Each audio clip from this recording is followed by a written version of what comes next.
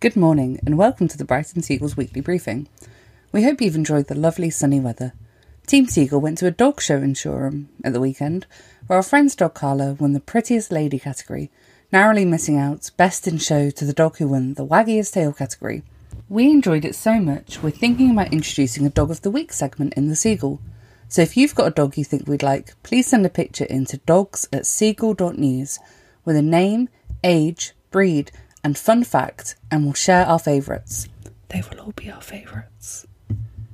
This week's feature was Mads Ryle's profile of the Sussex refugee and migrant self-support group's Jollof Cafe project.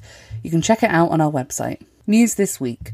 Business and residents upset over Soho House plans.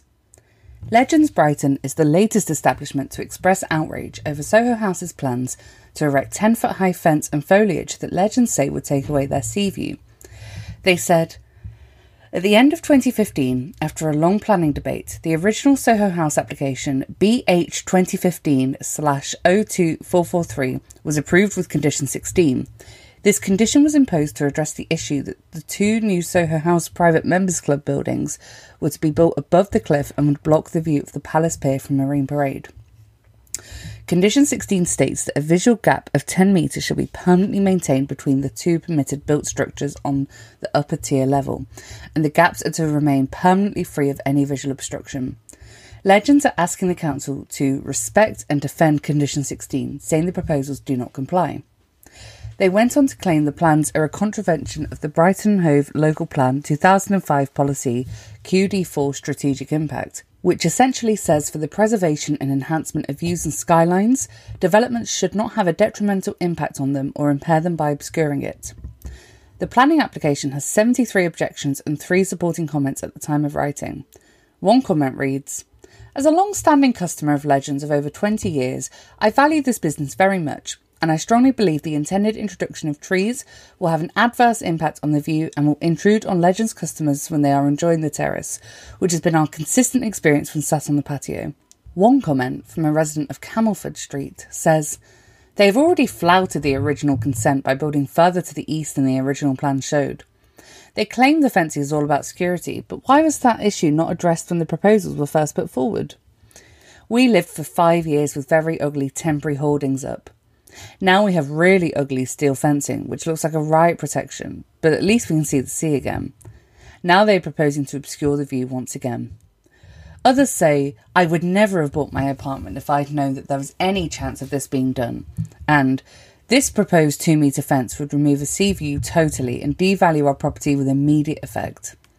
Supporters say that the plans are clear in the height and visibility through the gates. It can't be left in the state that it is. We have emailed Soho House for comment. Martlets is looking for trail grazers ahead of Shaun by the Sea art trail this autumn. After a unique opportunity, Martlets Hospice is looking for volunteers to be trail grazers for people when a flock of 40 giant Shaun the Sheep sculptures arrive in Brighton in September. Shaun by the Sea, much like the snails and snow dogs in previous years, will comprise of 40 brilliant large sculptures and 80 smaller ones, all decorated by different artists.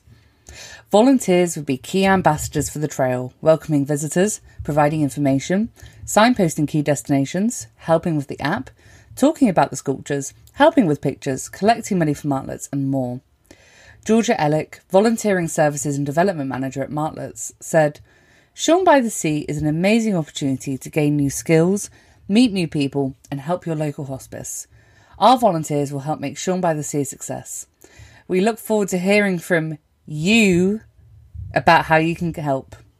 Applications are open now on the Shaun by the Sea website, www.shaunbythesea.co.uk. Gabriel the beach hut caravan allowed to stay. In a triumph of a Brighton character, the caravan of a Kemp Town resident is allowed to remain in his front garden. In summer 2020, Paul Davis built a beach hut caravan inspired by wheeled bathing huts, but in April 2021 he was served a planning enforcement notice, telling him it was an unauthorised outbuilding and that he had to take it down. That notice was officially withdrawn on Wednesday 31st of May at Brighton Magistrates Court, and the caravan, named Gabriel, has been allowed to remain. Paul said, "We are so grateful to everyone who has offered support during the last 3 years. To anyone from near or far who has passed by on Lower Rock Gardens and expressed their pleasure or support, or just smiled in Gabriel's direction, thank you. The people of Brighton are amazing. The visitors who come to Brighton are amazing. Thank you all. The council had previously told Paul that Gabriel was a shed, and sheds are not permitted in front gardens. Paul's argument was that it is fully towable, making it a type of caravan, which is illegal to have in a front garden. He took Gabriel, which is deliberately painted in the colours of the transgender flag, on a tour, taking photos to send the council, which he says led to them being forced to admit this and dropping the case. Council recruiting more lifeguards. Lifeguards took to the beach last week, and new ones will be joining them as Bella Sankey, council leader, is exploring securing more funding. A report will be presented at the next Culture, Heritage, Sport, Tourism and Economic Committee on Thursday the 15th of June, and a lifeguard recruitment drive is underway. This comes after the council had said they were going to almost halve the number of lifeguards on the beach, as we reported back in March. The lifeguards will patrol beaches at West Street, Palace Pier West, Palace Pier East and the King Alfred until Sunday the 3rd of September. From Saturday the 22nd of July, the first day of the summer holidays, lifeguards will also be at other beaches, including Saltdean, West Pier and Hove Lawns. Councillor Alan Robbins, chair of the new Culture, Heritage, Sport, Tourism and Economic Committee, said, "We are delighted to welcome the new lifeguard team for 2023 and would like to recruit some additional lifeguards to supplement the service provided. We want to add additional lifeguarded beaches to those currently allocated for the school holiday service, including Duke's Mound near the boardwalk, which provides valuable access to the beach for residents and visitors with disabilities.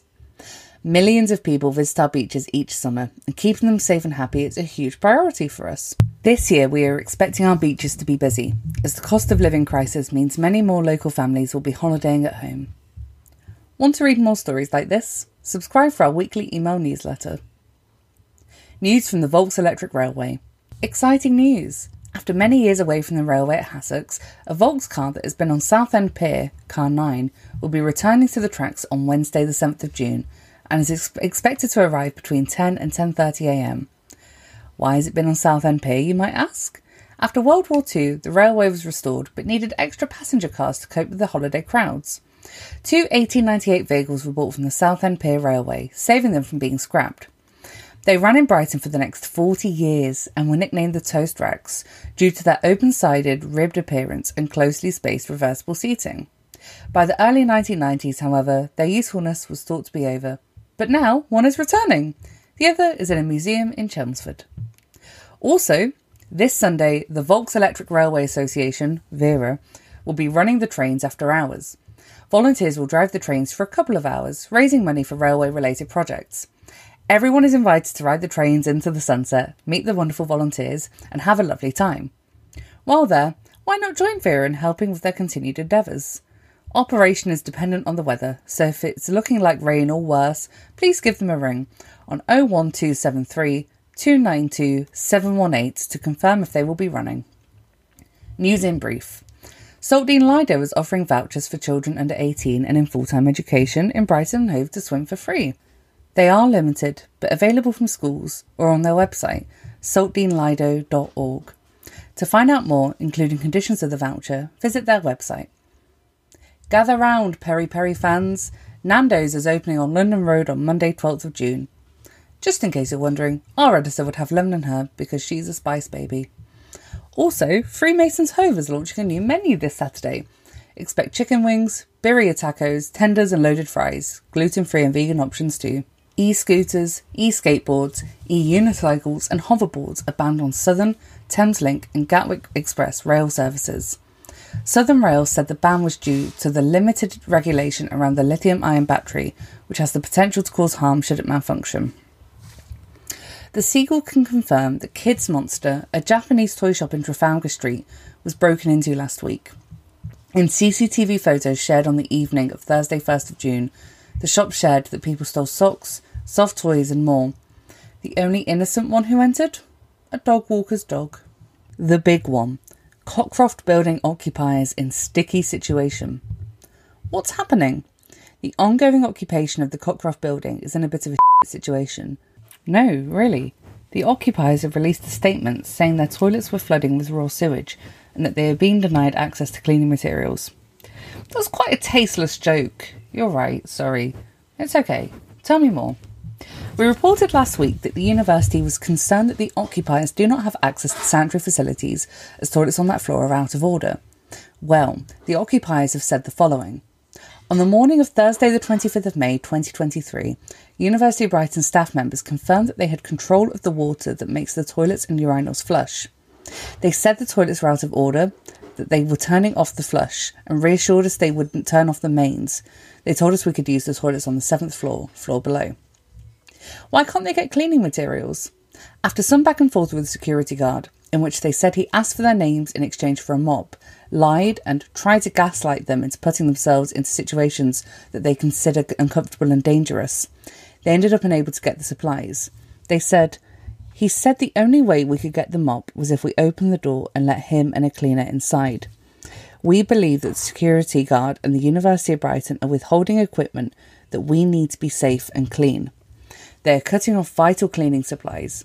We need a mop, bucket, bleach and other cleaning materials as there is raw sewage flooding our living areas. We are disgusted by the levels of repeated manipulation in the conversation we had with security today.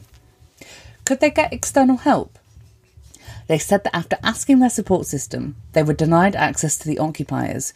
The security took the supplies and said they would deliver them, but instead took them to a control office. What if the university said that they have obtained an injunction requiring the occupiers to leave immediately? They said, the university is aware that a considerable amount of damage has already been caused by the individuals through their attempt to barricade themselves into the premises. The university has tried to engage with the individuals constructively and has drawn their attention to particular concerns regarding their health and safety. What can I do to help? Be like the University of Sussex staff and students and stand in solidarity with demands to change the redundancy plans and calls for leadership changes. That's all for this week. Please subscribe and forward to friends who might be interested. This edition of the Brighton Seagull was written and recorded by Carly May Kavanagh with music by Kevin MacLeod.